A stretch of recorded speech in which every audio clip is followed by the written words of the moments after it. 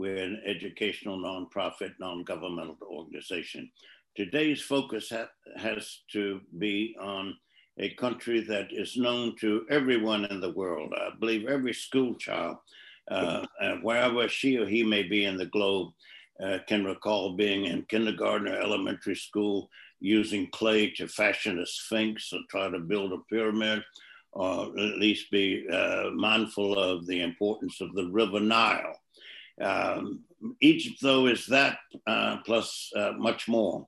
It's a place where I began my career as an Arabist 57 years ago this year. I live with an Egyptian family in a village outside of Cairo.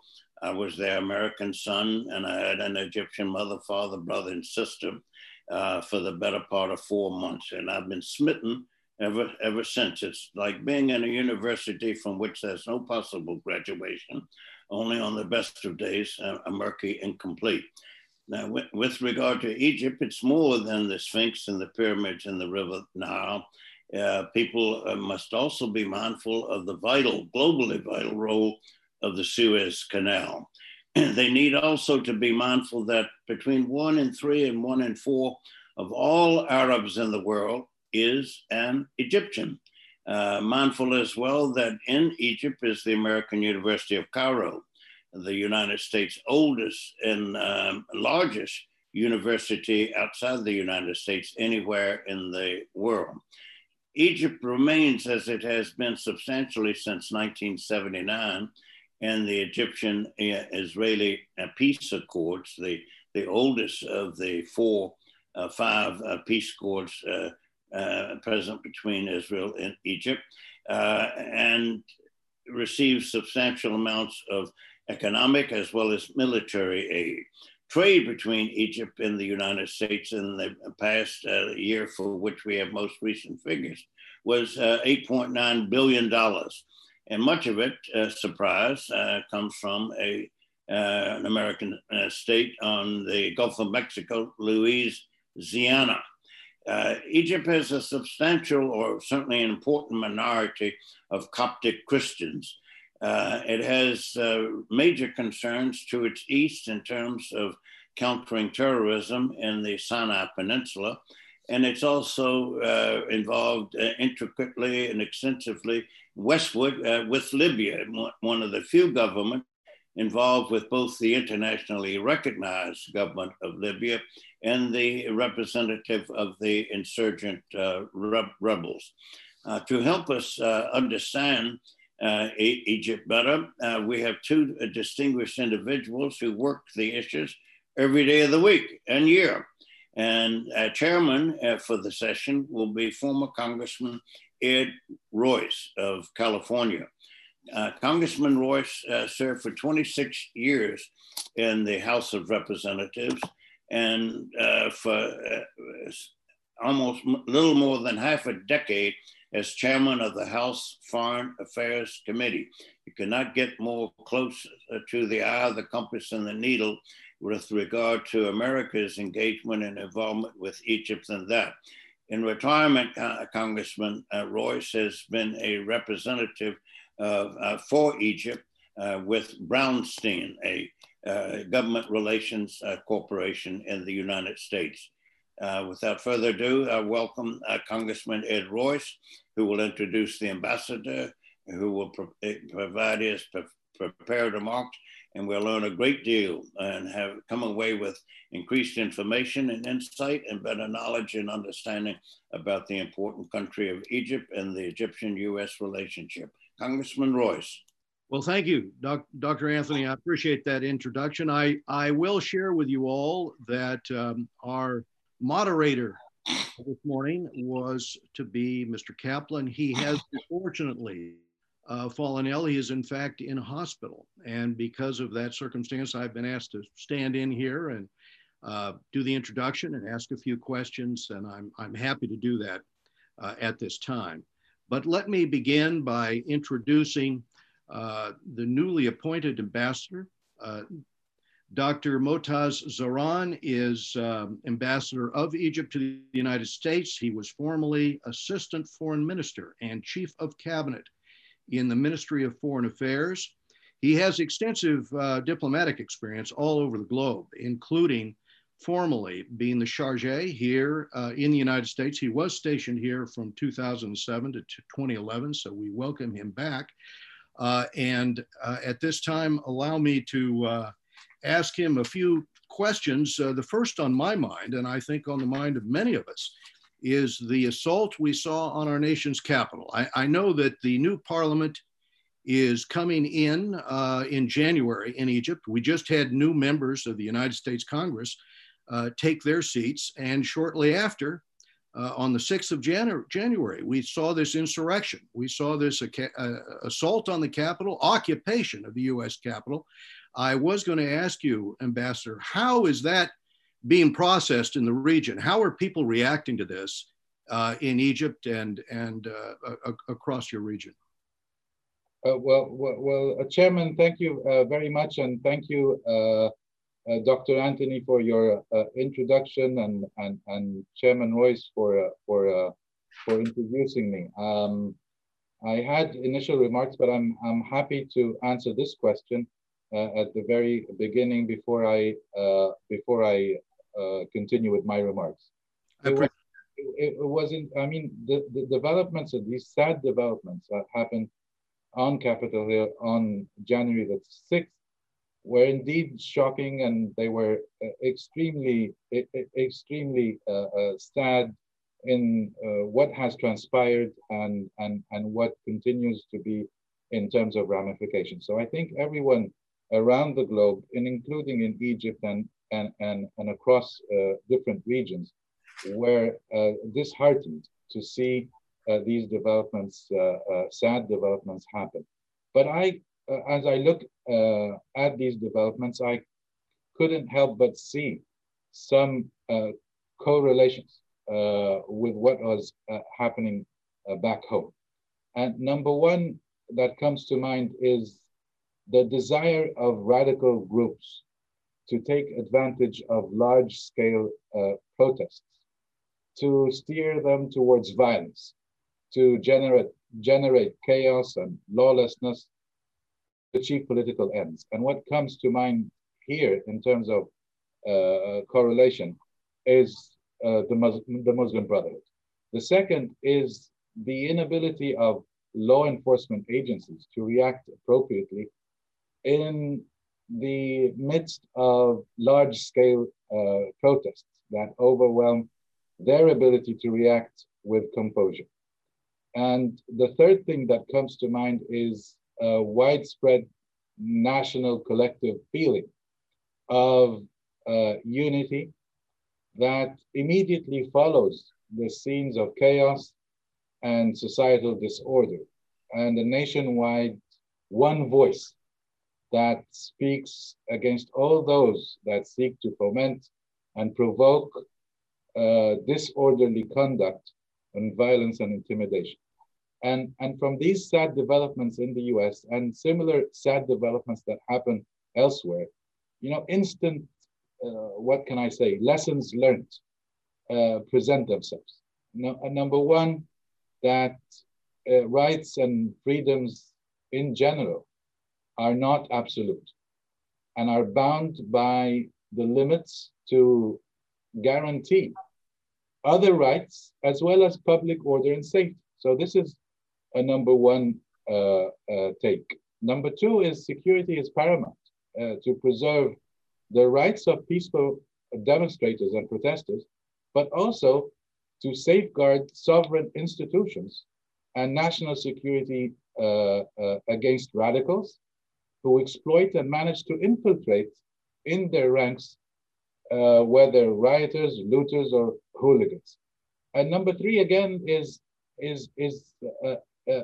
another national alignment in reprehension is only natural, and it is a natural function of hostile attacks against symbols of identity, symbols of unity, and landmarks of democracy, political system, and governance. So, you know, what we saw in the United States here is, you know, what a glimpse of a chaotic and disorderly behavior on one particular day, it immediately imposed a curfew on the same day and mobilized its national guards and issued an emergency declaration. So Egypt, again here with the correlation that I'm thinking of, witnessed anarchy for several years with nonstop large-scale protests and across the country, fomented by armed violence and extremism that sought to exhaust state institutions and law enforcement agencies. So I would like to offer condolences to the United States on the loss of life following the sad incidents on Capitol Hill, and I'm confident in the ability of the American institutions and the democracy that exists in the U.S. to be able to quickly overcome these events and quickly return to normalcy. So this is what I think. Thank you. Would you like to make some opening remarks, and then I will continue with some questions on that? Absolutely, absolutely. Well, thank you again, Chairman, and let me just say that the topic today is Egypt's evolving landscape, and I think I'll be more than happy to focus on Egypt and the transformation that has been ongoing in Egypt. So. Let me just say that I assumed my responsibilities in these challenging times, an unprecedented historical presidential election here in the United States, a raging global pandemic, unparalleled scenes gripping the political scene in Washington, and a global economic slowdown as a result of COVID, all in the midst of a volatile international order.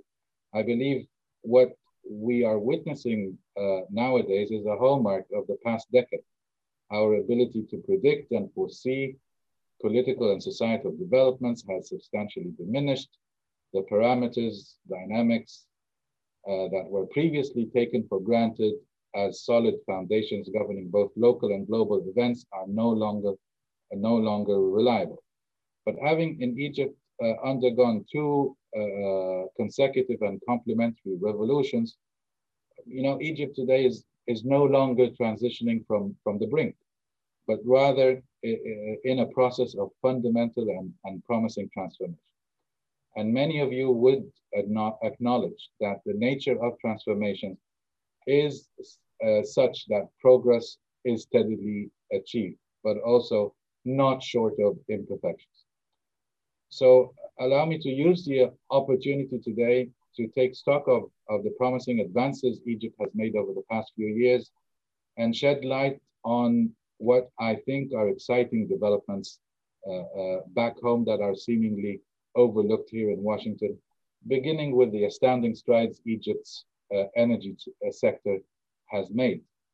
So in that sector, Egypt is on its way to becoming the region's de facto energy hub after being a net gas importer for years. This has not only been driven by discoveries of massive natural gas reserves in the Eastern Mediterranean, but also by a solid political commitment to leverage gas in the region as an anchor for stability and a source of cooperation in the region. So towards this end, the East Med Gas Forum, with the membership of Arab and European states along with Israel, has been created by an initiative from Egypt and with its headquarters in Cairo. So Egypt is also been cognizant of the existential threat of climate change. And since 2015, we have committed to implementing an integrated sustainable energy strategy, targeting 20% of Egypt's power generation to be based on renewables by 2022 and double that percentage by 2035. Numerous solar and wind-powered clean energy projects have been implemented to that effect, topped by the construction of one of the largest solar power plants in the world in Bamban, Aswan.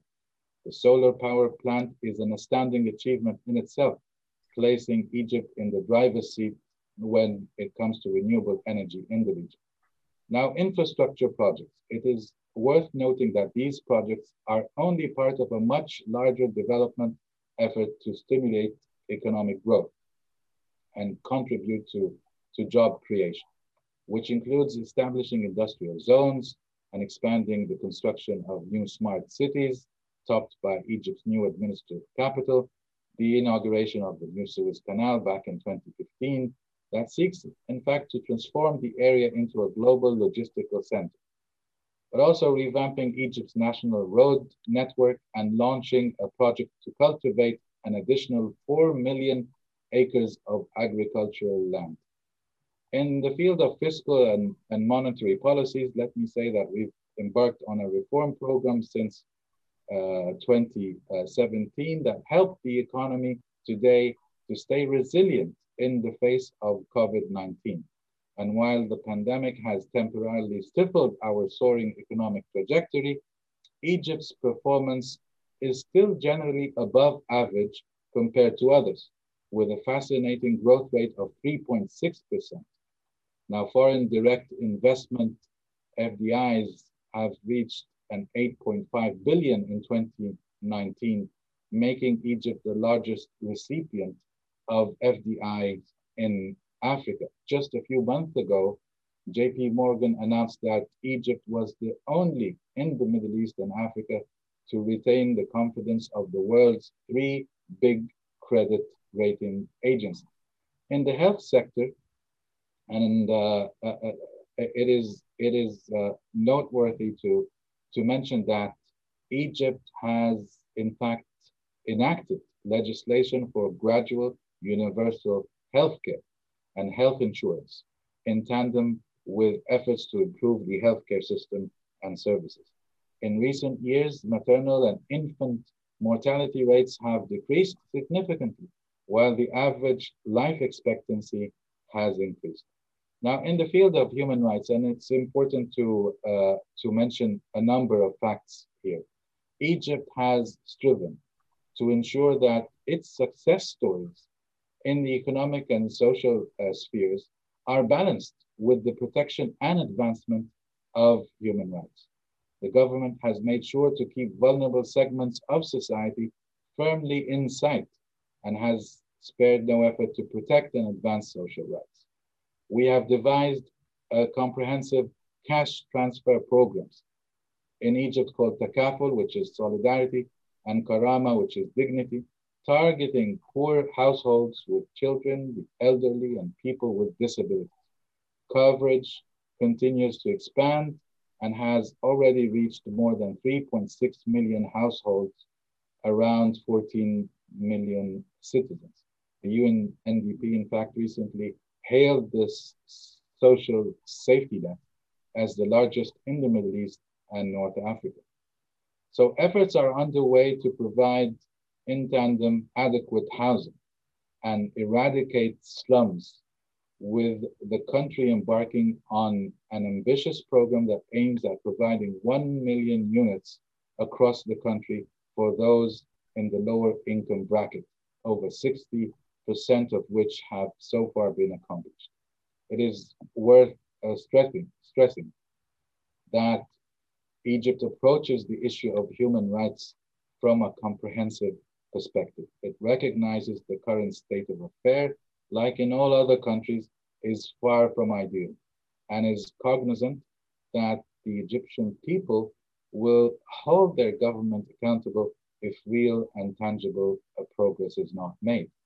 And now this is all rooted in the constitution itself of 2014. And I must say the most progressive in Egypt's constitutional history in terms of rights and freedoms and liberties, and is reflected also in the attempts to empower state institutions to promote human rights. Egypt has created a Supreme Standing Committee on Human Rights, in addition to the already existing National Council on Human Rights, tasked with formulating and overseeing the implementation of a comprehensive strategy to elevate human rights in Egypt in their totality. And I must say here that only 30 nations around the globe have such a strategy. And this strategy should be out very soon. Now, clearly we're on a path towards advancing civil and political rights by implementing reform in legislation. Of particular importance here is the passage of the NGO law in 2019, following intense societal deliberations, ensuring that almost 50,000 NGOs currently operating in the country can live up to their full potential freely and effectively. And even before that, in 2017, when we have enacted a new protest law with progressive provisions. Now, this trajectory is embarked on in an atmosphere that sees, unfortunately, radical and extremist groups seeking to foment chaos, anarchy, and disorder. Well, this is basically where I had made the correlation in the very beginning with what happened here in the US. But let me just go to the religious tolerance and freedom portion. It is worth reflecting here that Egypt is not too shy to continue to raise this issue in its internal debates, as progress in the religious tolerance and freedom domain has achieved a tremendous progress. We in Egypt were on the verge of collapsing into a dark theocratic rule by the Muslim Brotherhood, which had incited its brainwashed followers to attack Christian homes, shops, schools, churches throughout the country. Now, the drastic changes that have occurred since seem almost inconceivable, with President el-Sisi inaugurating the Cathedral of Nativity in 2019 to become the largest cathedral in the Middle East built by state funds. I think it is also pertinent here to also mention that the state's financing of the restoration of the Eliyahu Hanavi synagogue in Alexandria, whereby 180 Jews of Egyptian origin flew to Egypt to celebrate the renovated grand opening back in February 2020. In the field of women empowerment, it has topped the state's agenda. And I'm pleased to say that Egypt has now managed to break the glass ceiling for women's representation in elected and decision-making bodies. Parliamentary elections in 2015 saw 90 women representatives being elected to parliament, 15% of seats. But in the elections in 2020, it saw women being elected to 148 seats. That is a composition of 26% of parliament, which is the highest rate in Egypt's history. Meanwhile, in June 20, or since June 2018, women representation in top level of government increased from 15% to 25%. 8 female ministers, while a female was appointed for the first time as the National Security Advisor to the President, a deputy governor of the central bank, as well as a governor, and deputy governors, mayors, and deans. 66 female judges were also appointed. Women are regularly or have also been regularly making up the highest percentage of voter turnout in Egypt's elections. In the field of counterterrorism, we have prioritized ideological confrontation in order to immunize the society against dangers of radicalization. And the president launched back in 2014 an initiative to renew and redress religious discourse. Alongside these efforts, Egypt's security forces have launched several operations to eradicate terrorism emanating from pockets in northern Sinai. These efforts resulting in achieving many successes, especially in terms of degrading the activity of local terrorist groups operating there, And we have also doubled down on efforts to supervise the implementation of projects, development projects in Sinai to improve socio-economic conditions of its inhabitants. Now, indeed, developing socially and economically while building a democratic state that embodies the values of modernity is not an easy feat. And achieving this while facing a global pandemic, regional turmoil, scourge of terrorism, geopolitical challenges is also extremely demanding. And yet, Egypt is doing it and exerting efforts to foster liberal principles across Egyptian society while pursuing an ambitious development strategy. Now, I'd like to conclude by expressing hope that my intervention would have helped in shedding some light on some of the exciting domestic developments in Egypt, providing what I think is a more reasonable account of progress in Egypt. Societal transformations are by nature incremental and complex, but with the momentum and passion I detect among the Egyptian people and their support with the ambitious drive of their president, I'm confident we are on the right track. Since the topic of this event focuses on Egypt's evolving landscape, I opted to confine my introductory remarks to the huge transformation happening in Egypt. But as I mentioned, the whole region is in turmoil, and I'd be happy to engage in a conversation on Egypt's role throughout the region and also the enduring Egypt-US strategic relationship.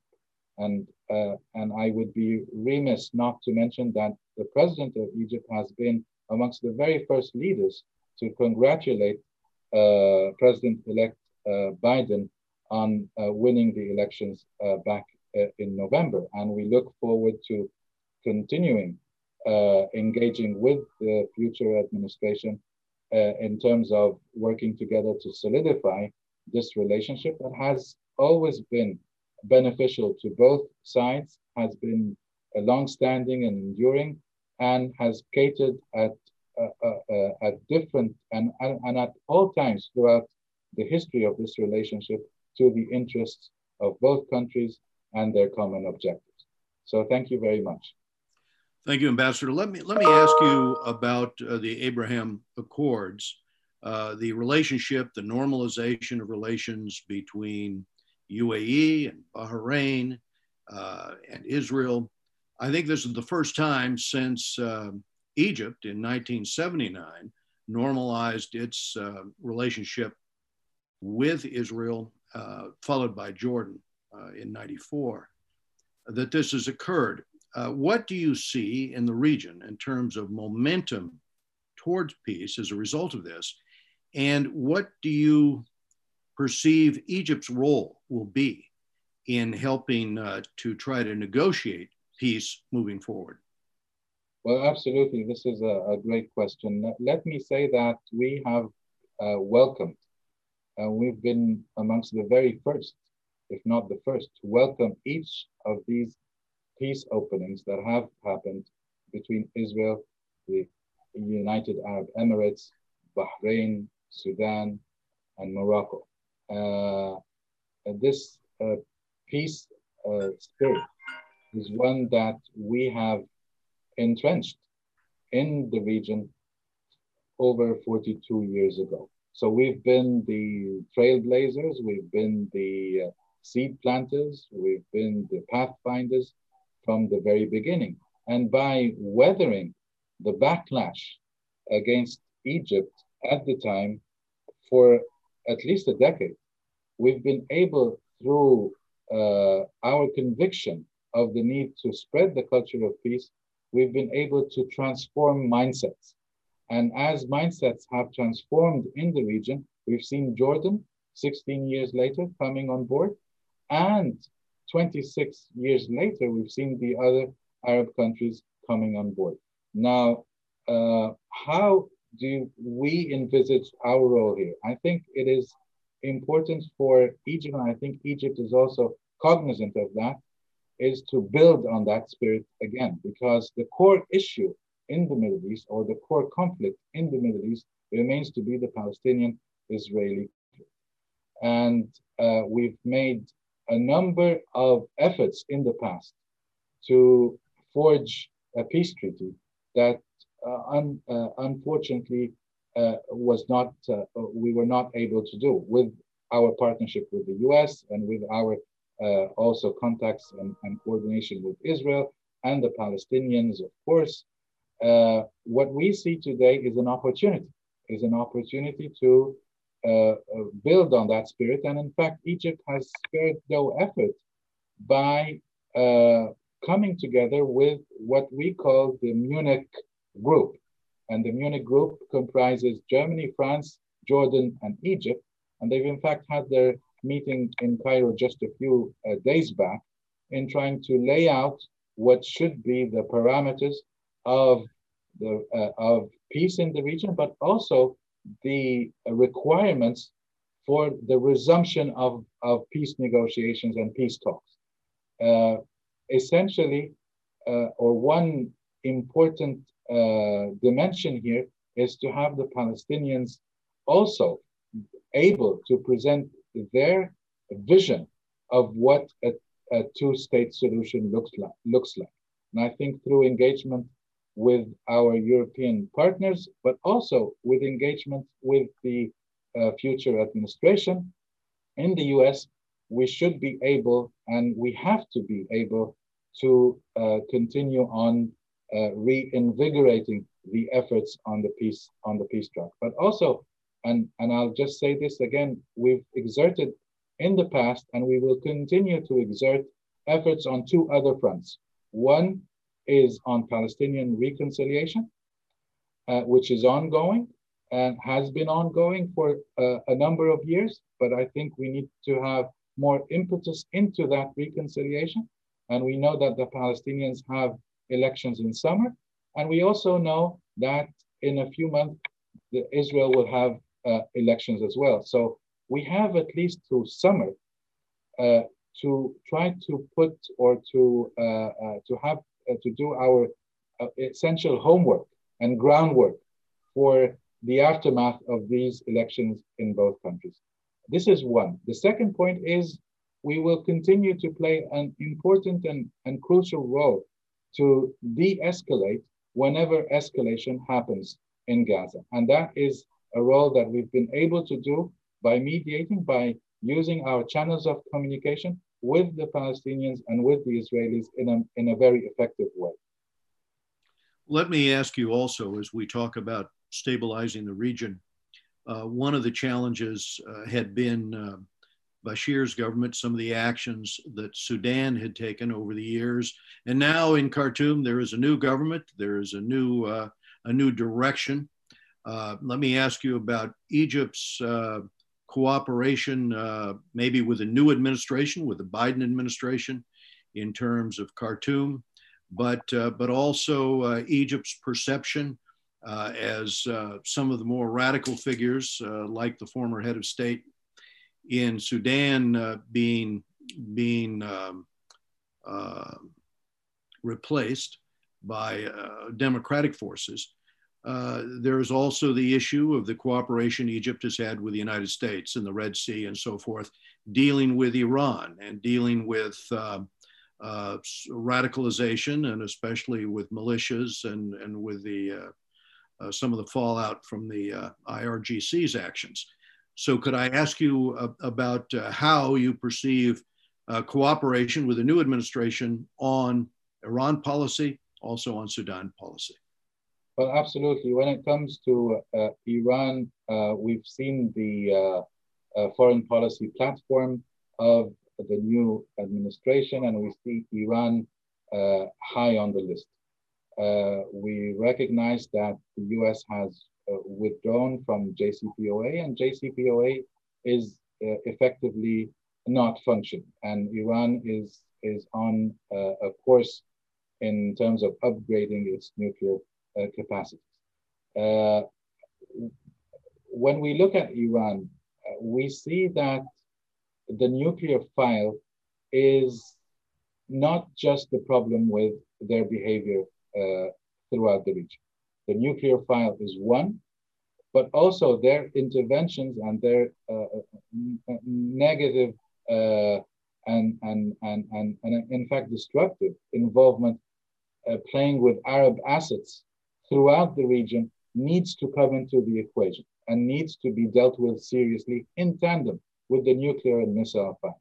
So I think there is opportunity here to work with the next administration, because if the Middle East figures last on the priority list, as we see on the foreign policy platform, I personally don't see how one can reconcile between Iran high on the list and the Middle East lower down on that list, because the interjection here is throughout the conflicts, and the interjection of Iran has only exacerbated the conflicts throughout the region. If you look at Lebanon, if you look at Syria, if you look at Iraq, if you look at Yemen, you will find an Iranian involvement throughout all these conflicts that has only exacerbated the situations.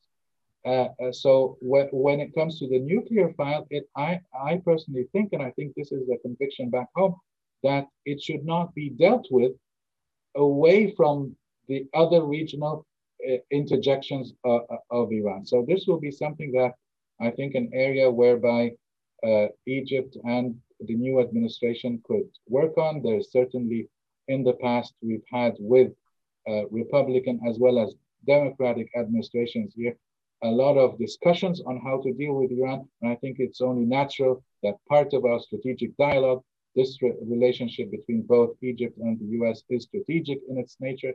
And when it is strategic, it is military to military, it is intelligence sharing, it is continuous coordination in terms of the security field, but also in terms of the general outlook throughout the region and how to deal with the different conflicts and hotspots in the region. So there is room for that, and we'll be definitely looking forward to our discussions with the new administration. When it comes to Sudan, let me just say that Sudan, and this is the headline, Sudan needs to succeed. And I think we in Egypt, we have embraced the new Sudan in full heart. Both Sudan and Egypt, they not only share the River Nile, which is the source of livelihood in both countries, but also we have a joint and common heritage in terms of history, in terms of our geography, in terms of the interactions of people to people. So there's a lot at stake here between both Egypt and Sudan, and we need to continue to see to it that that Sudan is enabled in a fashion that puts Sudan on a solid foundation to be able to take on all the challenges that Sudan is facing.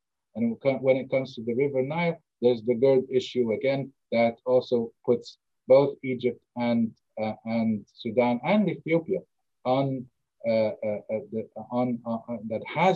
that needs to have the three countries aligned in terms of recognizing two important things. One is the developmental needs of Ethiopia in terms of its electricity generation and catering, of course, to the economy and to the poorer segments of the society in Ethiopia, but also a recognition that seems to be lost in translation here of the existential threat that both Sudan and Egypt are faced if an agreement is not reached and unilateral action continues to be undertaken by Ethiopia in disregard of the sources of threat that both Egypt and Sudan face. So unfortunately, the negotiations have not gone anywhere. They've in fact stalled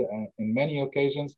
The current administration has exerted effort, and the effort has been commendable because it basically mediated in a fair and balanced way between the three riparian states.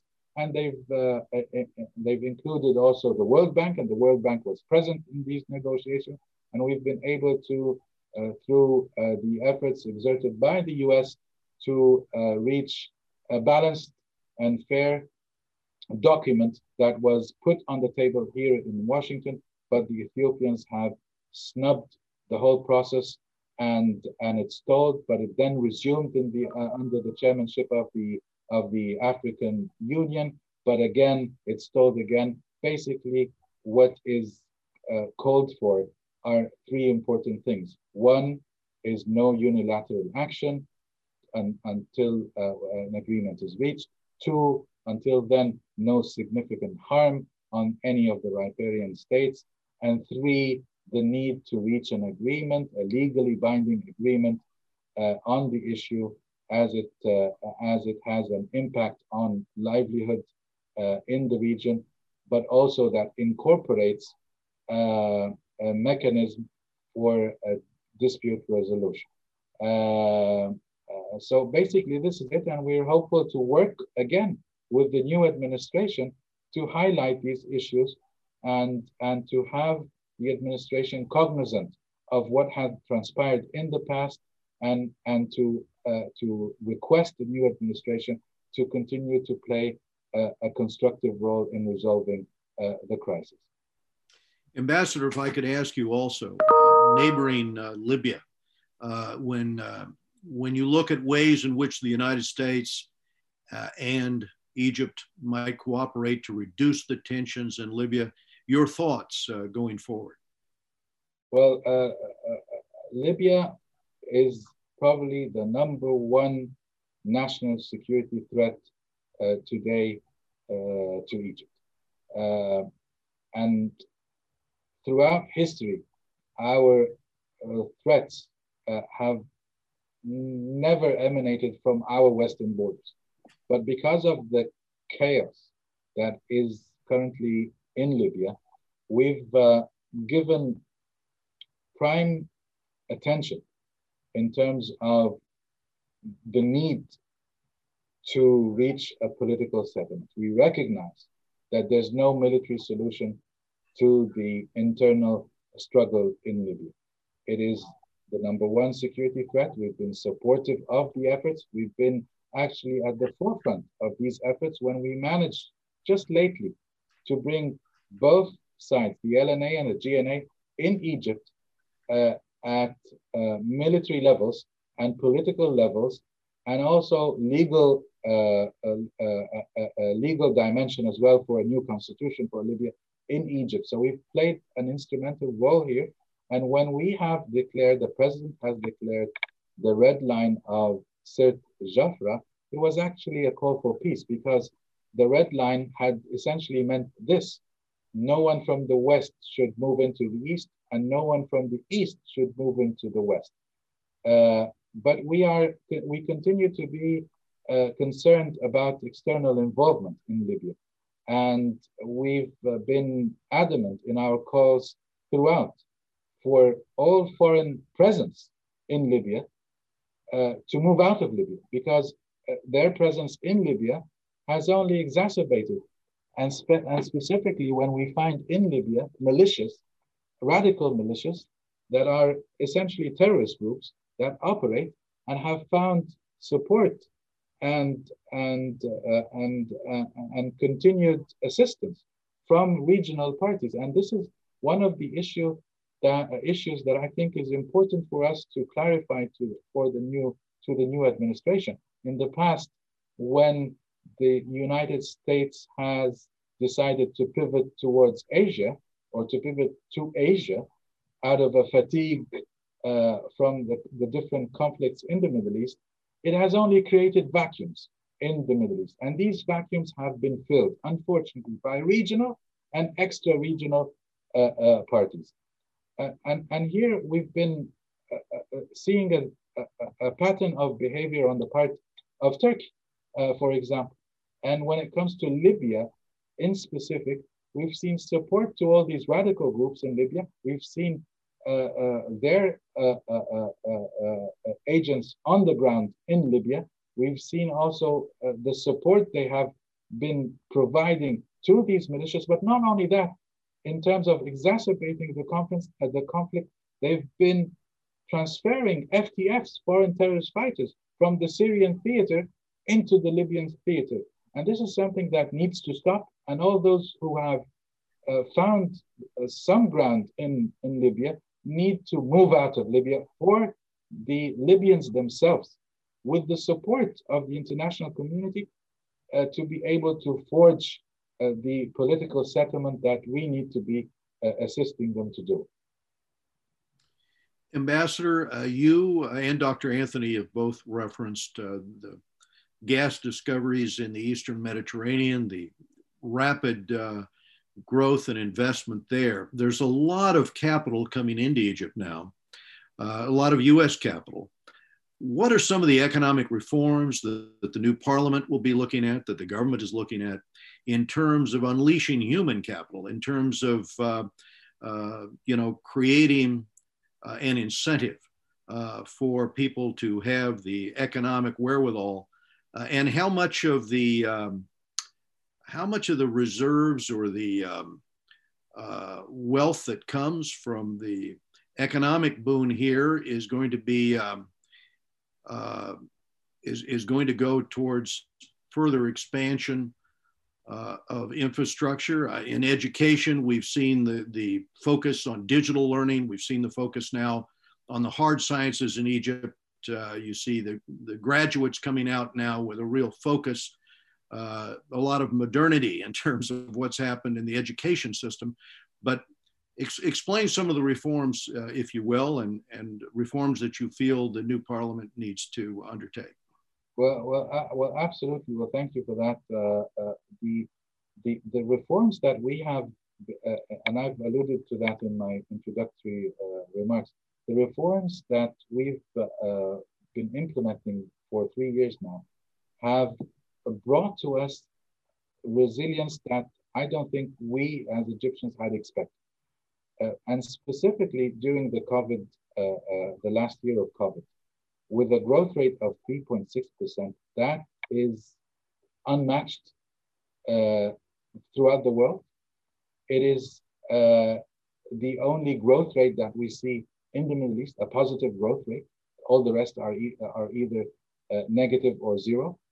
And we've surpassed other economies as well, big economies as well throughout the world, whether India, whether others as well, in terms of that percentage. So that percentage did not come out of a vacuum, but came out of the ability of the country to stick to a reform process that has touched on fiscal and monetary and structural dimensions. And when you look at the numbers in terms of the economy, you will find an unemployment rate that has went down to a 1 digit, which is a 9.6, I think, if I'm not mistaken. And that 1 digit in terms of unemployment comes down from previous figures that were hovering around the 20% and the 22% and all that. And when you look at inflation rate, the inflation rate just a few years back was over 30%, was 30, 33%. Today, you will find an inflation rate, last year's figures were around the 4%, and the latest we see today is just about 5%. So that is also indicative of how the economy has been resilient thanks to these reforms. Now, the opportunities here are humongous, are monumental. In the what we call the Suez Canal economic developmental corridor, with all the opportunities with new exclusive zones to be devoted to industries, with the Suez Canal corridor itself on a trajectory to becoming the logistical center of the region, with the gas discoveries and the forum that we've been able to create with our regional partners, transforming Egypt into a hub, an energy hub, and not just a gas hub, with discoveries in the oil sector as well. All this has been extremely good news for businesses and companies here in the US.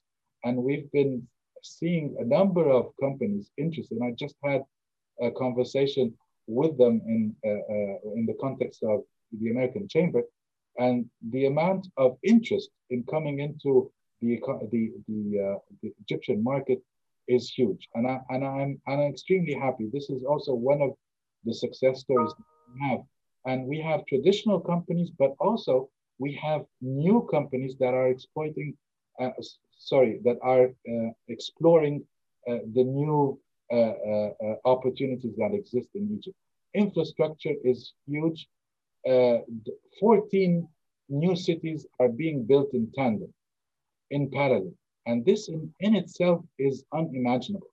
A country of the size of Egypt, with the economy of Egypt, and still being able to embark on these mega projects is simply astounding. So these are the opportunities. In the educational sector, you've mentioned, the educational sector is just like what's happening today is just like what happened in terms of religious freedom. When we spoke about religious freedoms and we see the president's speeches on religions in general, you will find in it, and this is what the headline is, a religious revolutionary thinking. And what we see in the educational sector is exactly the same thing. A revolutionary or revolutionary policies that are being implemented in terms of bringing in new curricula, revising old curricula, opening up the educational system to the world at large with using technology and ICTs.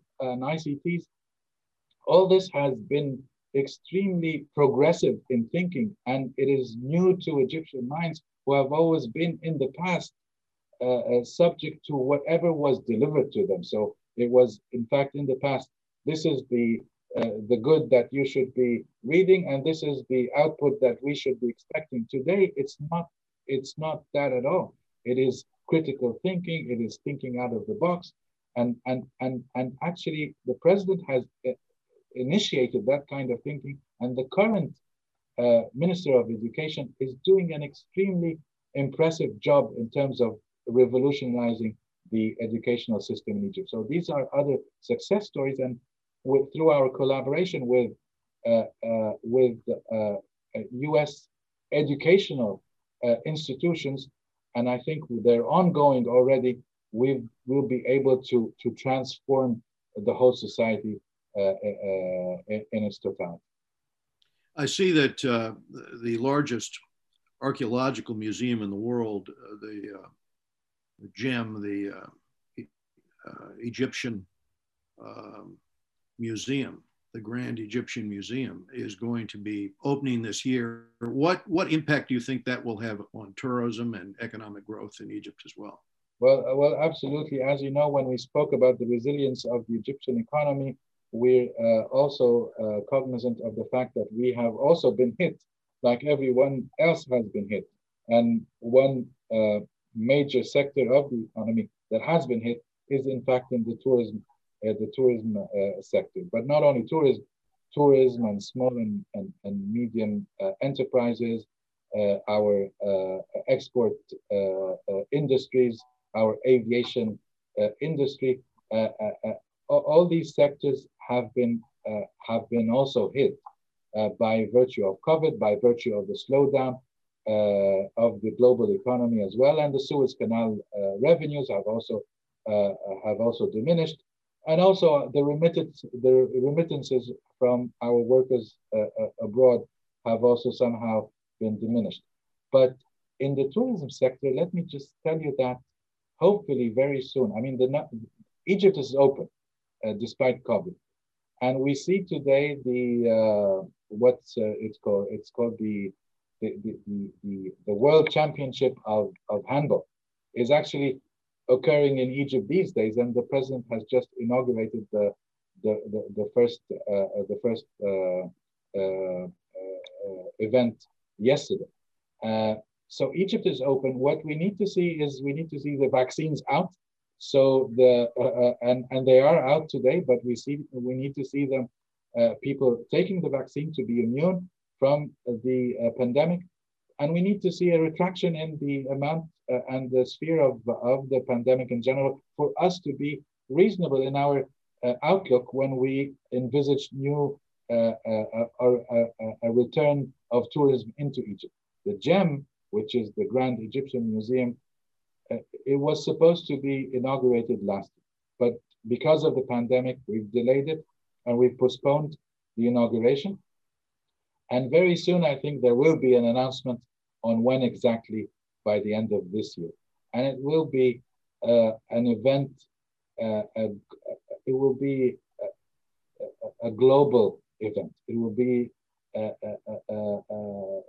I know that there are invitations that will be sent out to the whole world. It will be something that we will take pride in, and hopefully we'll be able to use the opportunity when the pandemic is behind our backs to relaunch through the GEM our interest or generate interest again into pouring into Egypt and having tourism resume the heights of the past and exceed.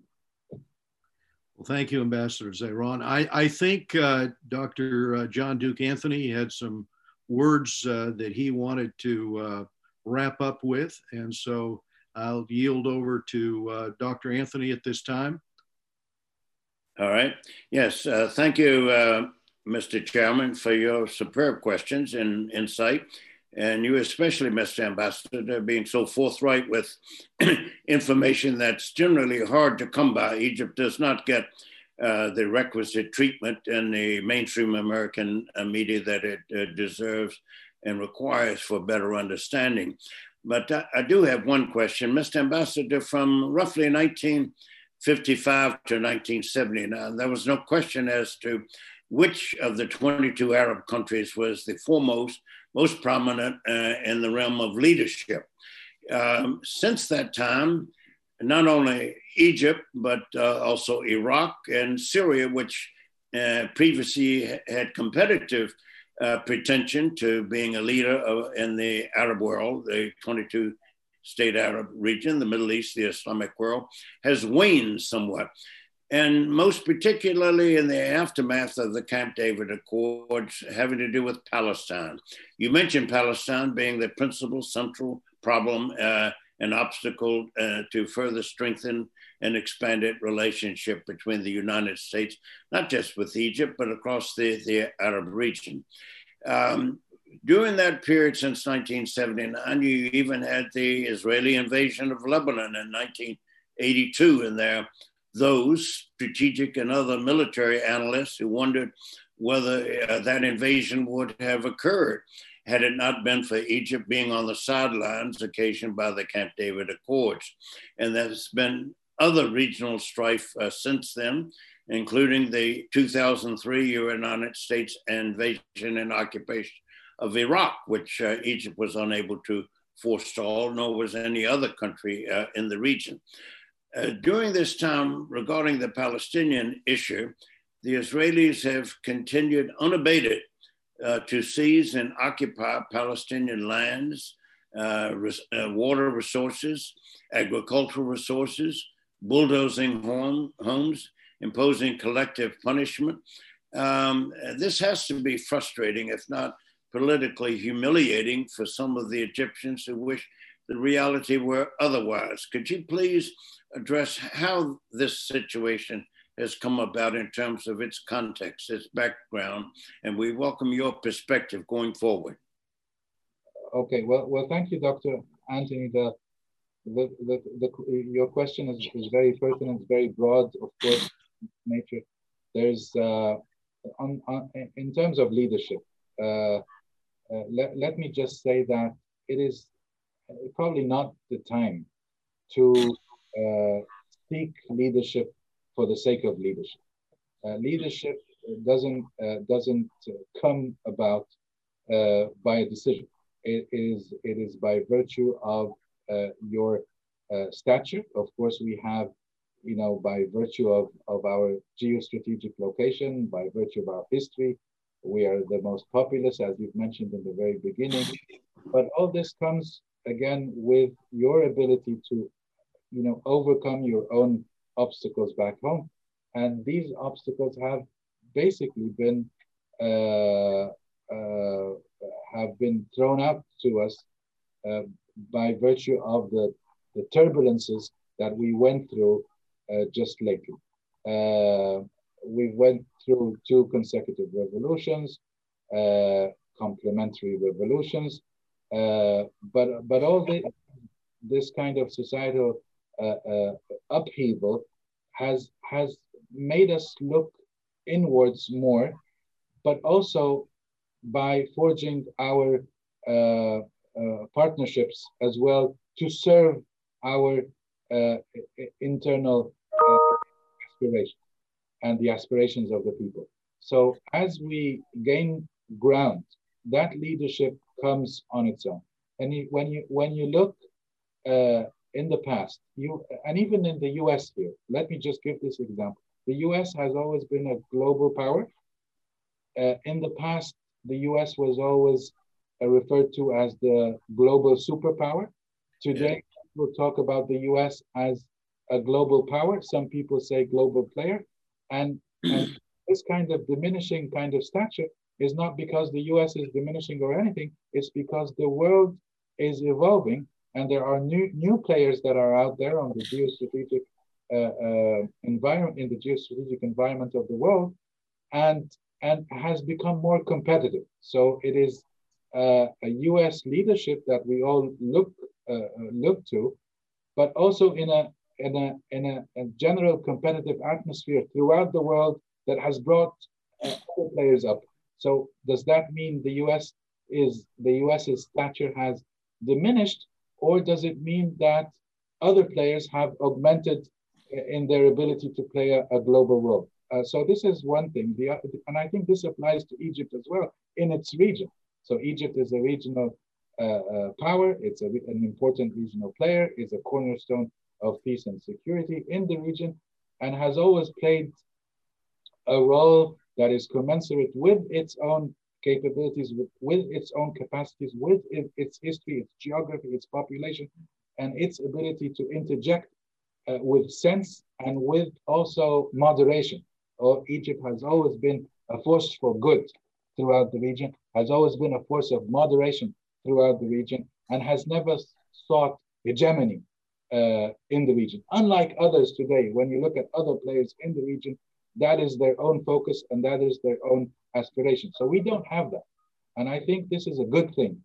But also when you look at within our Arab world, you'll find other Arab players that have also been able to augment their abilities and their capacities, which is welcome as long as we are all within the same spirit of goodness throughout the region. So this is one thing. On the Palestinian issue, yes, you are right. We have, we have a peace treaty with Israel. We have special relations with Israel. We have coordination with Israel on virtually every aspect of this relationship and throughout the region. But we have never shied away from calling a spade a spade. So when it comes to settlement, we've been denouncing settlements all along. And I think this has been also appreciative on the part of Israel, because Israel needs a reliable partner, and that reliable partner needs to be able to tell Israel when it's right and needs to be able to tell Israel when it's wrong. And it is advice that is furnished all along in terms of the political atmosphere that has always been, problematic, controversial throughout the region. So yes, the Palestinian issue needs to be core. It is core. The conflict is the core conflict, and because of the continuation of that conflict, other conflicts have erupted. If we're able to tackle the core conflict, we will be seeing easing of other conflicts around. So I think this is the general feeling and sentiment throughout the region, and not only in Egypt. And we will continue to play our pivotal role here in terms of peace and security and stability throughout the region. And I think it's important. It will only be reinforced by a solid partnership with our strategic partner in the US. Thank you, Mr. Ambassador. It's a very instructive answer. And to bring this to a close, what you have underscored, and the chairman and his penetrating questions as well, have been the broad array of commonality of needs on both our peoples, both our governments, both our countries. Similarly, a common set of concerns. You've italicized these with regard to prioritization.